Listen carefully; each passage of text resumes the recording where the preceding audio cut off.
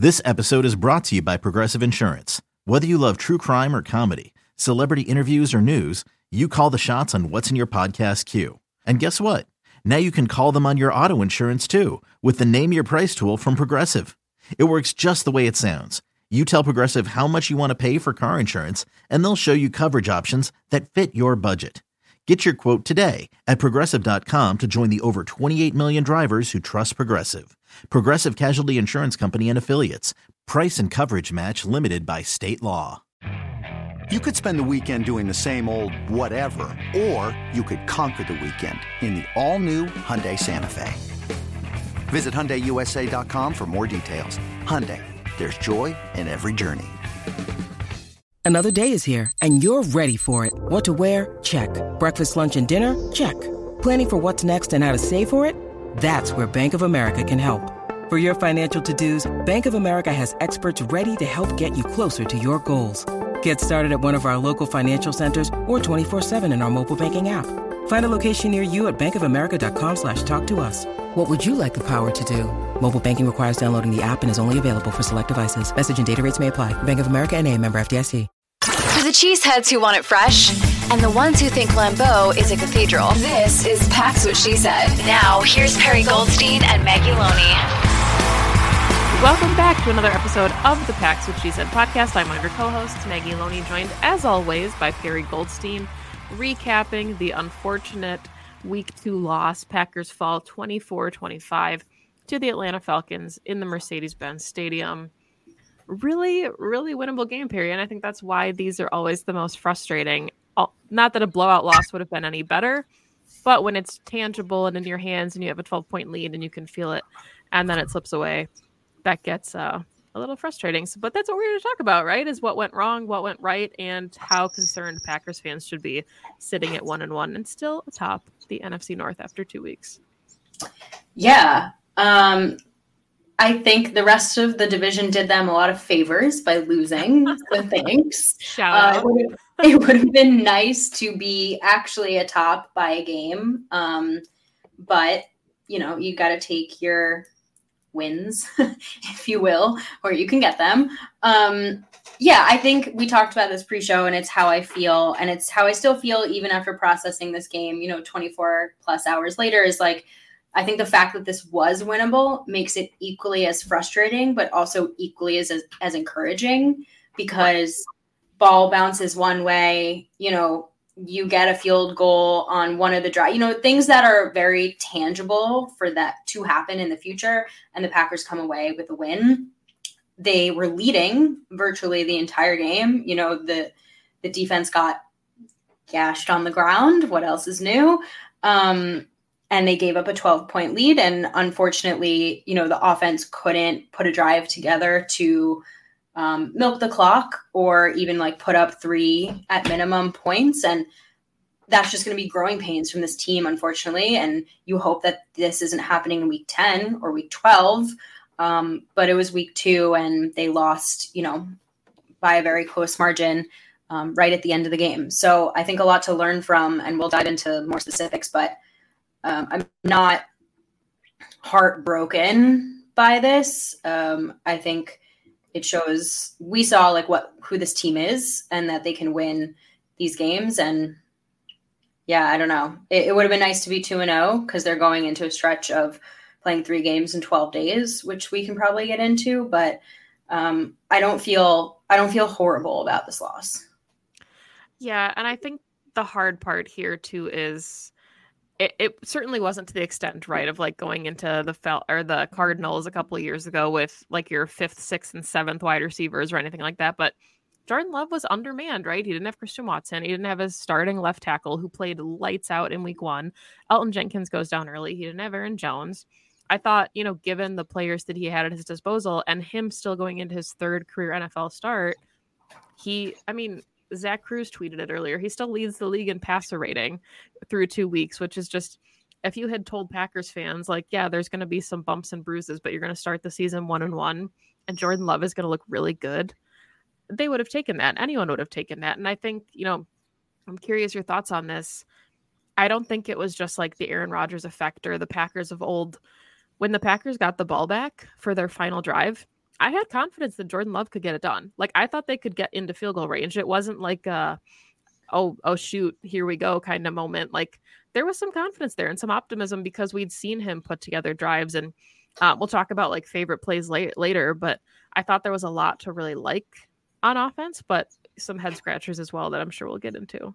Of course. Yeah. I mean, I think the key takeaway here is the Packers didn't lose this game because of Jordan Love. That's yes. my like key takeaway from this game is, did he have an amazing lights out game? No, he was 14 for 25, like 150 something yards, 3 touchdowns, no interceptions. And one of them was a little struggle, but a little trouble, but whatever, we'll take it. Like a very like kind of nondescript, above-ish average day.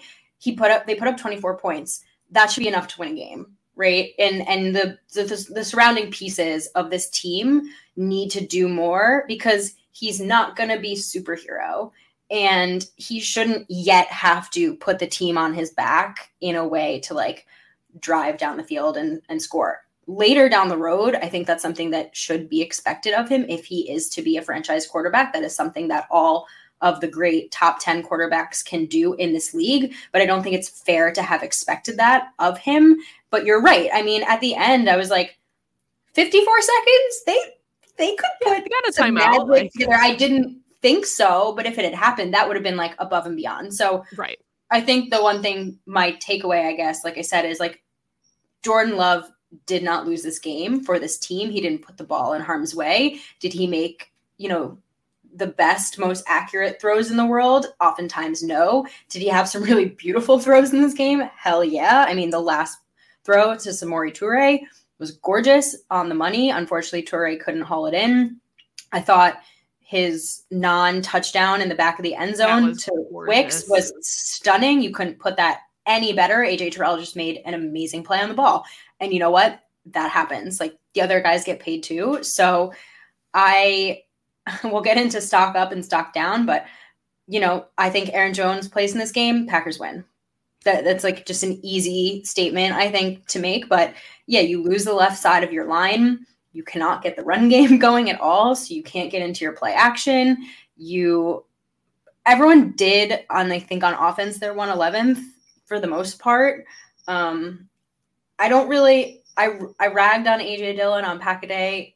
If listeners watched that, I feel a little bit bad about that today because I think the run blocking was also pretty abysmal for him. So there's only so much that he can do. So yeah, I mean, not perfect, plenty to work on, but it's week 2. Good. Go and work on it. Yeah. And that's one of the things I wanted to talk about when I said like pre-show that I couldn't wait to dive in, because the more you sit back and the more you look and the more you study and kind of watch what happens, like AJ Dillon didn't have a perfect game. And we said last week on the show, like, you cannot expect AJ Dillon to run the same offense that Aaron Jones can. They're different styles of back. The same offensive plays are not going to work for both of them. That said, the Packers have set up both sides of the ball in a very specific way.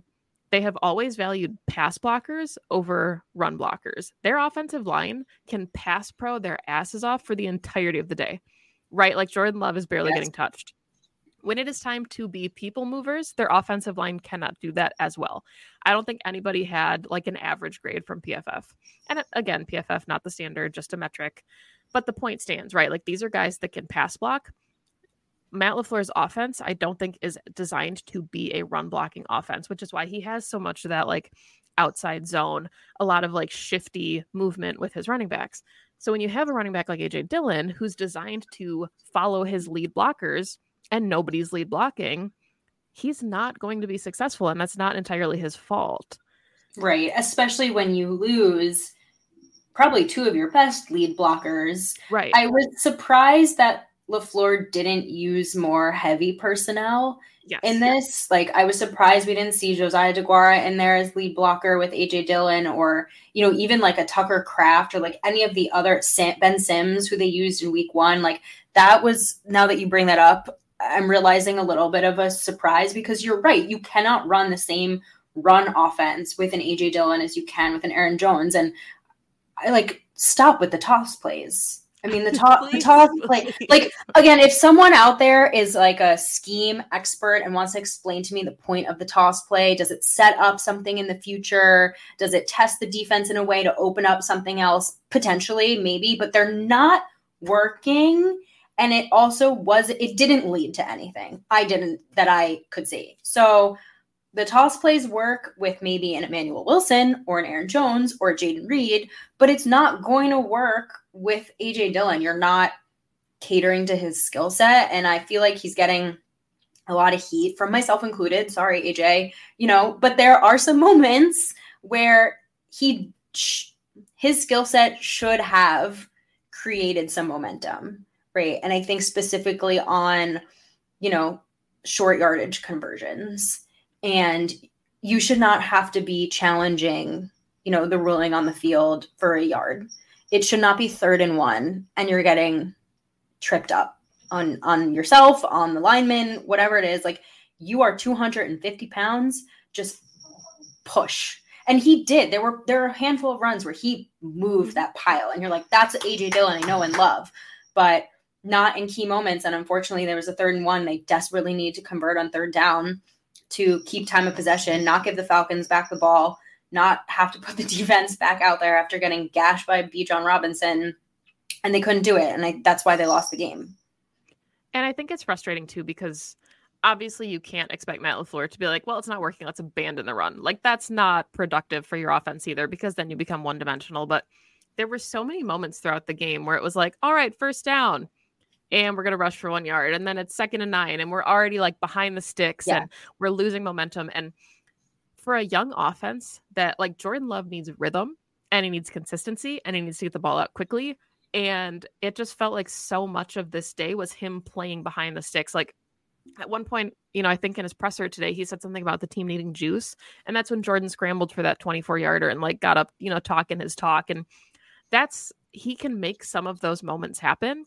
But it's like you said, he shouldn't necessarily have to be a superhero at this point. And we like it. We want to see those glimpses of him doing that. But it just felt like, for as creative as we expected the LaFleur offense to be, and there were moments of it, I thought he called a beautiful first half.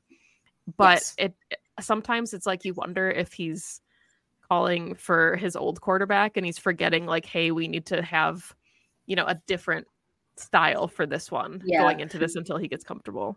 I think also credit to the Falcons. They came back out in the second half with their own really great defensive plan. I thought they got a lot more pressure on Love than in the first half. He had more guys in his face. So, again, the other team, game plans for this as well. But I wish that LaFleur had, and he said he owned up to it in his presser, so good on him. But I kind of wish he had trusted Love a little bit more with the ball in his hands, especially in the crucial moments. Except, the last drive, obviously 4 passes, 4 incompletions. But before that, they did 3 runs, and I understand the choices for sure on why you ran the ball in that instance. You're up, you're winning, and you want to keep as much time. You want to keep the Falcons offense off the field for as long as possible, keep the ball for as long as you can in your hands. But at the same time, like, your quarterback is completing those. There was that awesome play to Luke Musgrave where he leaked out to the right side, easy first down, things like that. It doesn't have to be him slinging it down the field. It can be kind of quick, short yardage passes. And he just didn't give the ball to Jordan. And again, like, fair, you know what I mean? Like, this is, we're still trying to determine who can do what, right? Like what each of these players' limits are, I guess, is what I'm saying. We're evaluating that. And so far, I think a lot of the offensive players have shown, like, above and beyond what I was personally expecting out of them, like a lot less bumps maybe than I was expecting. But I hope that in the future, LaFleur will say, you know what, maybe we're going to put the ball in our QB's hands this time. And I think there's something to be said about exploiting your matchups too. And I thought that's what the Falcons were so good at in the second half on offense. Like, there was that crucial 3rd down conversion. And Twitter was just going nuts because Devondre Campbell was playing off man on Bijan, having to cover him on like a quick out. Like, that's not going to happen, right? Or a quick slant. Like, it's just a mismatch from the beginning. And some of those things, like, Matt LaFleur's got burners now. Like, he's got the speed on offense to create some of those mismatches for his own offense. So you want to see him get comfortable and create some of those opportunities too. And again, Aaron Jones wasn't playing. We saw the mismatch last week against TJ Edwards. That's what, good coaches do. And I think Matt LaFleur is an exceptional coach. I just think that there are opportunities, which again, we said growing pains, young offense. I think we'll see more of that as the game progresses, but not to just completely go on a tangent here, but like opening the game with a flea flicker, I thought that was just so fun. I was like, all right, let's go, Matt LaFleur. Loved that. Yeah. I mean, Matt LaFleur has a lot, and he's put a lot on tape, even in this game, even in this loss. I do want to pivot a little bit to some positives, because I think the offense also did some good things, right? I would love to see them target Luke Musgrave more, just scheme it up for him, especially in a game where you're down two of your best weapons. Like, who, you just said it, scheme up some mismatches. Who is your mismatch on this offense? Like, it is Luke Musgrave. It's the 4-3 speed tight end. Like, it's that guy. 6'6". Like, yeah. So I think they're just also getting comfortable. And like I said, like setting up what each is like responsible and able to handle. But this was the Jayden Reed game. Great. Yes. You had Romeo Doubs, who I think did a nice job. Unfortunately for my fantasy team, he did not get too many targets, but he did a really nice job of taking away virtually for the whole game AJ Terrell, right? They kind of had Terrell shadowing Doubs. Makes sense. That's your wide receiver one. Good job. Okay. You're taking away one of, they got through that. They got to kind of pick on, I think it was Trey Flowers. Yeah. And great. Then you get Jayden Reed involved. Then you get Dontavian Wicks involved. 7 offensive players caught passes from Jordan Love, spread the ball around. Love that, because then the defense doesn't know, who he's going to. So they did some really nice things. I love the speed. I think if Aaron Jones is ever out again, which I hope he's not, I hope he plays the entire rest of the season, but would love to see more Jayden Reed in the backfield. Some of the stuff that Cobb used to do, right, when he was pre this last instance, when he was younger. So there's a lot of opportunity there. Luckily, a lot of season left for the offense to figure out what works. Yeah, I don't want to, turn this into a downer, but there are, of course, some concerns we have to talk about here. David Bakhtiari, whatever you make of him not playing. You don't want to talk about something positive on offense that you liked? I do, but I want to get these out of the way, right? Elton Jenkins, MCL sprain in his knee, said he doesn't think it'll be season ending, but would also indicate that he likely will be out for an amount of time. And then, of course, David Bakhtiari with swelling in his knee, which Matt LaFleur said, like, guys, it's been 2 years, right? Like this, I think this is what it is for him at this point. And if you want to try and read between the tea leaves, be my guest. If you want to have a turf conversation, be my guest. But I don't. Right, no, exactly. Same. So 2 of your best players on the offensive line likely not able to play for, well, we don't know about Bakhtiari. Elton Jenkins at least out for a chunk of time, which isn't fun when you've got guys like Cam Jordan coming to Green Bay, but we're not going to talk about that on this episode. So just wanted to get the injury things out of the way. Yeah, I mean, look, like your offensive line all of a sudden goes from a strength to not a strength. That sucks. Elton Jenkins, what are you going to do? It's football. Injuries happen to anyone. Yeah, it happens. Yeah. Don't love hearing that it would possibly be season ending, because that's not great. I did not think it was that serious. I was thinking he'd be out like a month, and like four games plus they have an early bye. Early bye is really nice. Okay. I think they can make do. Again, this is why you keep Yash. This is why you keep, sorry guys, Royce Newman. Like, there's a reason why these guys stick to rosters, because in a flash, all of a sudden, 2 of your best offensive linemen are not in the game. The David Bakhtiari stuff, I don't know how much we can rehash. I mean, I think it is what it is. It's like, I think he suffered a gruesome, horrible injury. And for some guys, you can bounce back from ACL tears. For some guys, you can never bounce back from injuries like this. He didn't just tear his ACL. I think it was also his MCL. He had like full reconstructive surgery. He's had, I don't even know how many surgery. Like, he also plays a position that is not very favorable to your knee joints. So, he's a big dude trying to recover from a bad injury. And I think they're just doing their best. I thought there is no world where David Bakhtiari sat out of this game voluntarily, just point blank. Obviously, he had some kind of medical, and Matt LaFleur cleared that up today. I don't know what you do. Do you put Yashin at left tackle? Do you put Rasheed Walker in at left tackle? I also hated the rotation. Can we talk about that for a second? Like, I don't like the rotation. Keep it consistent. If you want to bring Rasheed Walker in as your like sixth tackle, great. But like, keep one guy at left tackle at all times. I don't love that process, but they have options. Now this week in practice, they're just going to have to workshop who their best five is. Yeah. And I mean, I think that's where the conversation gets really tricky, is because Rasheed Walker had a really nice camp, but then you put him in game action and he struggled. So they brought in Yash and Rasheed became the sixth man. Do you consider moving like a Zach Tom, who won the starting right tackle spot? He's locked that down. Would you consider shifting him? Like, there's a lot of pieces. Matt LaFleur always says, like, we're going to play our best five. So it'll be interesting to see, you know, who they deem the best five. But I think regardless of who your best five are, the sixth lineman kind of becomes a necessity, or at least getting your better blockers. You know, like Josiah DeGuara is going to probably be hanging out on that left side a little bit for the next couple weeks until they figure out what's going on. Switch to the defense, maybe. I'll talk about the defense for a little bit, because some things to really like, other things to just ugh. I feel bad about this. I don't feel good about this game. Like, my issue, and I've said it. It's like, it's the same problem over and over again. I just think like this is the definition of insanity, is trying to do the same thing over and over and expecting different results. And again, like, there were some really good things to like, right? Like, I thought Kenny Clark had a just ridiculous game. I will talk about Jair later. But you cannot look, Bijan Robinson is a generational talent. He's a unicorn. You are going to give up yards to him. Yeah. Okay, fine.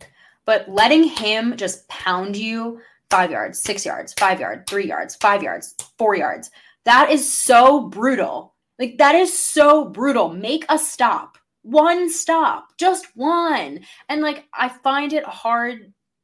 I don't know where the balance is between it being execution and coaching, right? Because Joe Barry's not the one out on the field who can't make a tackle, right? Because Bijan's out there breaking tackles. So what do you do to scheme him? But again, it's like that game with Dalvin Cook that I always go back to, where it's like, you have one player to stop, one singular player, and you know who he is, and you still can't do it. Like, is that just he's that talented, or is there something wrong with our scheme? And I mean, we'll watch it the rest of the season. Let's see who can stop Bijan Robinson, kind of is the question. But I don't know. Arthur Smith didn't have to call anything else if he didn't want to. And what sucks is that, like, Desmond Ridder is so meh.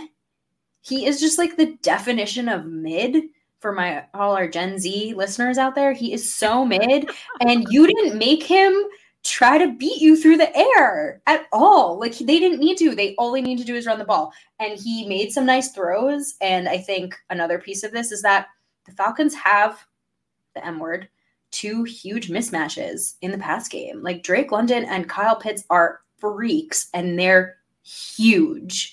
And people want to, I guess I'll go into it now. People want to rag on Jair for this game. He didn't have his best game, sure. But the size mismatch between him and both of those players, and again, this should not, like, there's a way to mitigate this, because you're an all-pro corner and you've always been this size, and you go up against big guys, and you know you should be able to, like, press differently. But, like, man, the size difference, like, what are you going to do when Drake London just bodies out Jair Alexander in the end zone? What are you going to do about that?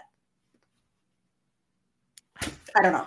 So I think, you know, the same way we talked about the Packers operating from like a primarily pass blocking offense, the challenge with their defense is they've always been designed to stop the pass and less so the run, because they're used to, as a franchise, playing with a lead.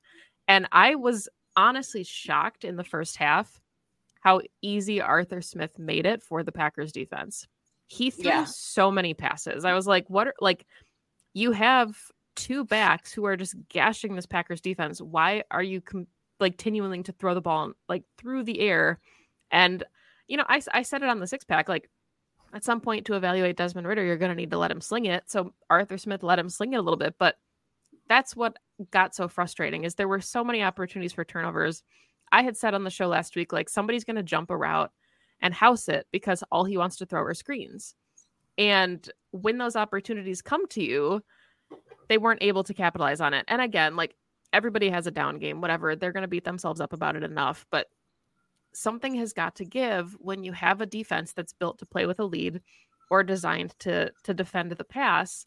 Then you have to do one of those things well, right? Like 211 yards on the ground is just inexcusable. And I understand that there was like a 36-minute differential to 24 minutes. This was a gas defense.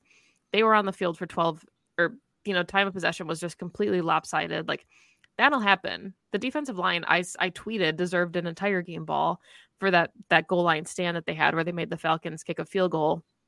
There were like shining moments where the defense looked fantastic, but it just, at this point you have to wonder, like, is it operation? Is it guys getting in bad position? Because we continue to see the same things over and over again. And it's just, it doesn't make sense. It wasn't complimentary football. And I think that's the other issue is like you talk about just a spiral in the fourth quarter. And it's like the defense, like you said, so tired. They had been trying to stop Bijan Robinson for 80 yards. They can't, or they do, and they kick a field goal, but they still drove the length of the field. And then the offense goes 3 and out. And that's like cool. 12 seconds off the clock. Like, literally. What does that do? Exactly. And so the defense like, well, it's a meme. Well, here we go again. And it's just like, but my one thing I will say is this defense is filled. This team, the vet presence on this team is heavy on the defense. Yeah. Right. And so I think it's fair to have higher expectations of the guys on that side of the ball, because this is not growing pains anymore. This is year 3 with your defensive coordinator. This is year 3 together. And sure, they have some young guys out, on the line, Devontae Wyatt, Colby Wooden, LVN, et cetera. But like your base of this defense is not just vets, but like all Pro Bowl guys. They need to be able to win this game for you. Like that side of the ball needed to do better. It was just an all around like poor effort in the fourth quarter. I get you're tired, but you play football. Pick up your stamina. I think losing LVN didn't help at all. Especially, I think he plays both pass and the run, right? And that doesn't help because that's one less guy that's rotating in. You don't get to pass rush, which is this defense, like you said, this defense is built to stop the pass, and their front is all about pressure.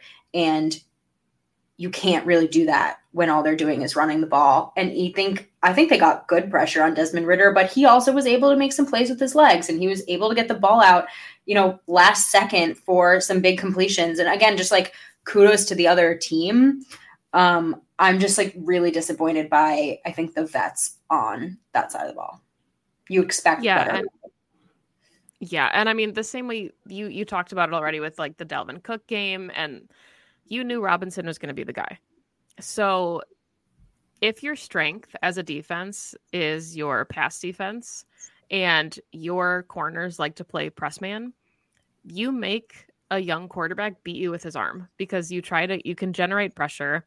I understand the size mismatch here as well. Like you have to understand that the wide receivers are also going to get their opportunities, but for every opportunity that this young offense had with these huge wide receivers, there was a ball in someone's chest that the defense dropped. Like there were plenty of opportunities to capitalize on young offense growing pains, the same way that Jordan Love got lucky with a couple balls that the Falcons didn't pick. So if you're not going to lean on your strength and you're not going to mitigate, the one gigantic risk that you have in front of you, then what is what is the identity of the defense?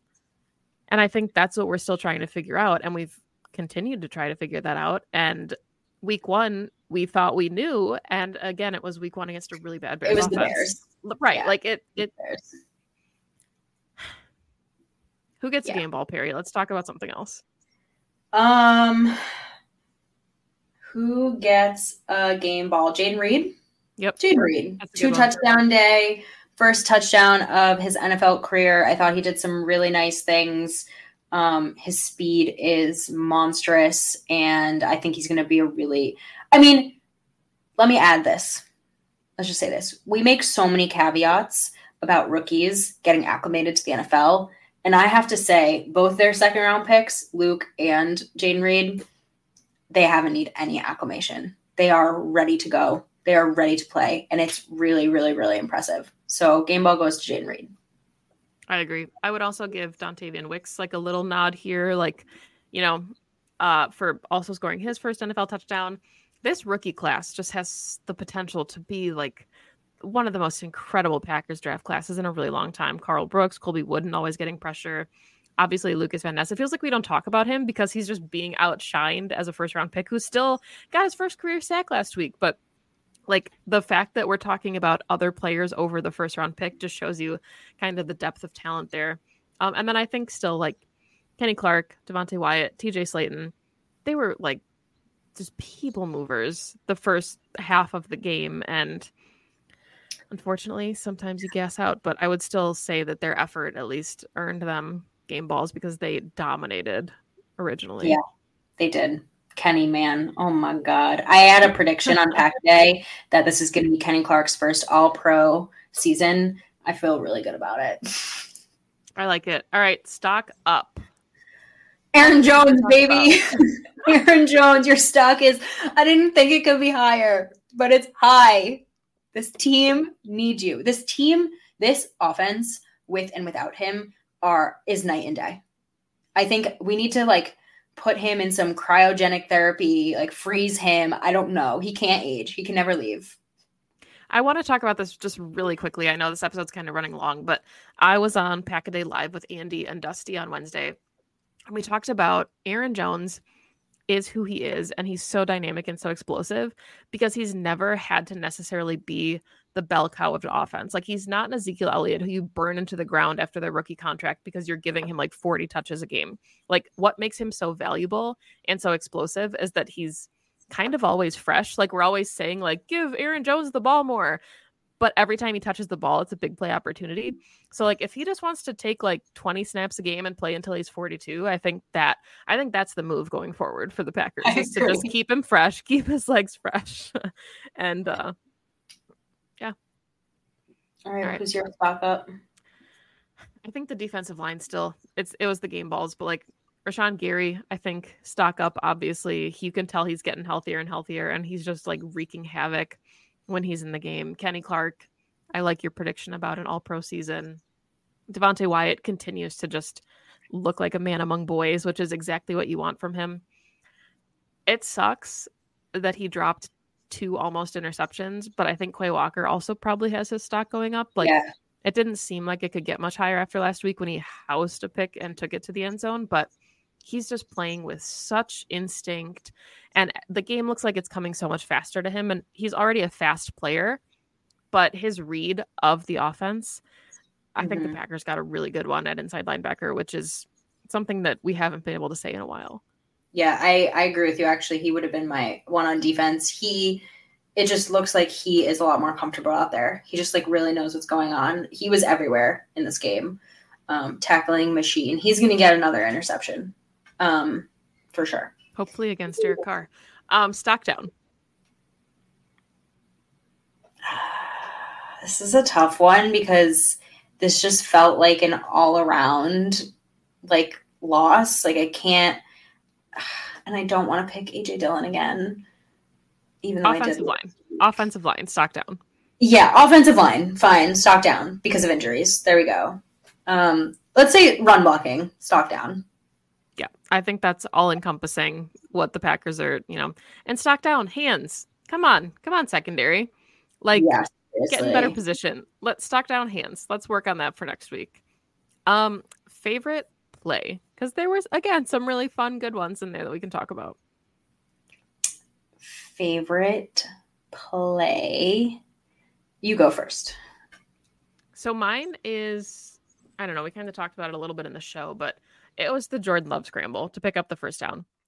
And because he has always just seemed so poised and so calm and so cool under pressure that the offense needed a little bit of juice, and he picked it up with his legs, and he got up like, talking his talk a little bit, like posturized a little bit. And I was like, okay, like this is the kind of like, little fire that you want to see from your quarterback. And I really appreciated that because he's just been so calm, cool, and collected that I was like, all right, Jordan, like go talk your talk. You picked up that first down, and it's cool to see what he does with his legs because he's been largely a pocket passer. So yeah, nice to see that he's got some wheels.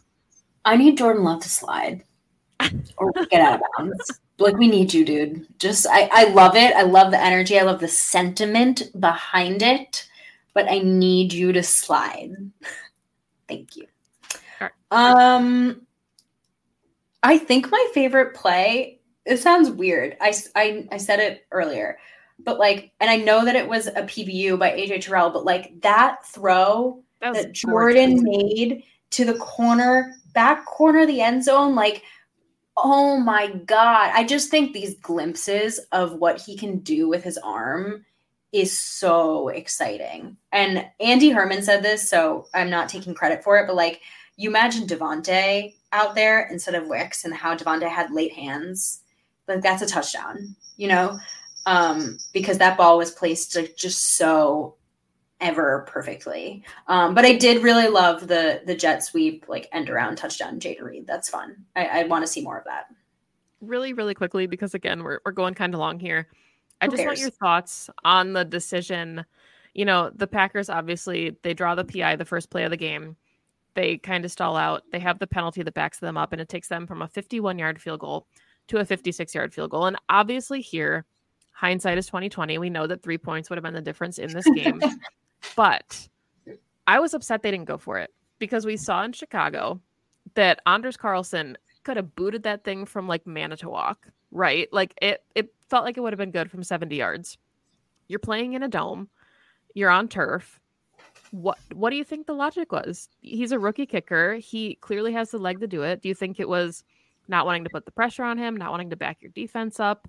If, they know they're going up against a high-powered offense and a guy like Robinson, like, I just thought that was a head-scratcher. It felt like it killed all of the momentum that they had from getting that huge shot play PI and stalled out.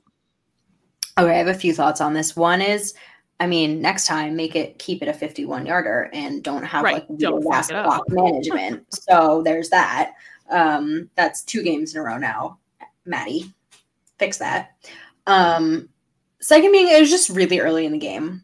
I think that if it's later in the game, you want the points, like you want to go for it. But like that early in the game, do you really want to give potentially the Falcons really good field position? And then, let's say they go down and score a touchdown off that, and all of a sudden you're 7-0 and you're playing from behind, like right off the bat. Like, I kind of get it. I do hear you in that, like, Carlson could potentially make that, and you're in a dome, you don't have weather, et cetera, et cetera. But again, like, I think it's early and we don't know the ceiling yet for these players. And so you're going to be in that moment in the time frame of the game, maybe a little bit more conservative, because why put your guys behind the 8 ball that early? Yeah, I think that's absolutely fair. Any final thoughts before we wrap up the show and, of course, come back in a couple days to talk about the Saints, who are playing right now as we record this? They are. I know. I think it is still 0-0. Yeah. I think that, again, I'll reiterate what I said at the top of the show. Like, this was a really winnable game, and this team was leading for 3 quarters, and this is just going to be part of this season. I think you want to have your guys step up in these like key moments to keep the lead. But really, like, they led this game until that final game-winning field goal. And so the glimpses show that this team is trending in the right direction. And it's just like, football is a game of inches. Football is a game of bounce one way, they win, bounce the other way, the other team wins. And that's just felt like what the outcome of this game was. So it's frustrating. They should be 2-0, but I feel good about where this team is going. I feel good about them winning more games. And I think there are going to be more 1-score games. They do come out on top of late as the season goes on. So 1-1 from a start on the road. They're going home. They're going to want to be 2-1. They're going to want to win their big, their home opener because we'll be in attendance, so they better win. So I still feel like they're trending in the right direction. Yeah, I think what I kind of like, what my takeaway was from this game is that we had said going into the season, this is a Packers team that is a 10-7 team on paper, but has the potential to be 7-10 with growing pains. And whatever the outcome is, you know, like we said, like playoffs are a pipe dream. They're possible because you're in a weakened NFC North. But most of this year, all the Packers care about is finding out if Jordan Love is good. And through 2 games, they're getting a pretty good glimpse at who he is and if he's going to be good. And they're getting a pretty good look at Romeo Doubs and Jaden Reed and Dontavian Wicks and Luke Musgrave. And there's a lot to really be excited about for young guys that are going to be your core nucleus for a long time. Like your vet in the wide receiver room is in year 2 of his contract. You don't have to make big financial decisions for these guys for like 3 or 4 years. Like let them ball as a collective unit. And I think this team is going to win more games than they lose this season. And I don't think it's just like optimistically saying that. I think this is a good football team, but we always said that the metric, the evaluation of this season was to see who you have and who you want to keep. Yes. And you're reaching for next year. Yeah. And if you happen to make the playoffs and have like a really good season this year, that's the cherry on top. And I think being 2-0 would probably obviously be the cherry right now, but being 1-1 with a really good glimpse at who this football team is and knowing that there's like a lot of really cool things on the horizon, you take it. It's a young team. There's growing pains, but there's a lot more to be optimistic about than pessimistic about, I think. I totally agree with you. Well said. Thank you. We'll be back later this week with our Saints preview. Follow us on Twitter at Packs What She Said Podcast, PWSS Podcast. We are now on YouTube. If that's how you're watching this, welcome. Packs What She Said on YouTube. Subscribe. You can get the video version. So all of our weird facial expressions, the way I overly talk with my hands, all very exciting and fun. Go and download us there, if not audio on all of your streaming platforms. This has been fun, therapeutic, but now we look ahead to week 3. Maggie, I get to see you in person this weekend. I'm so excited to be in the great state of Wisconsin.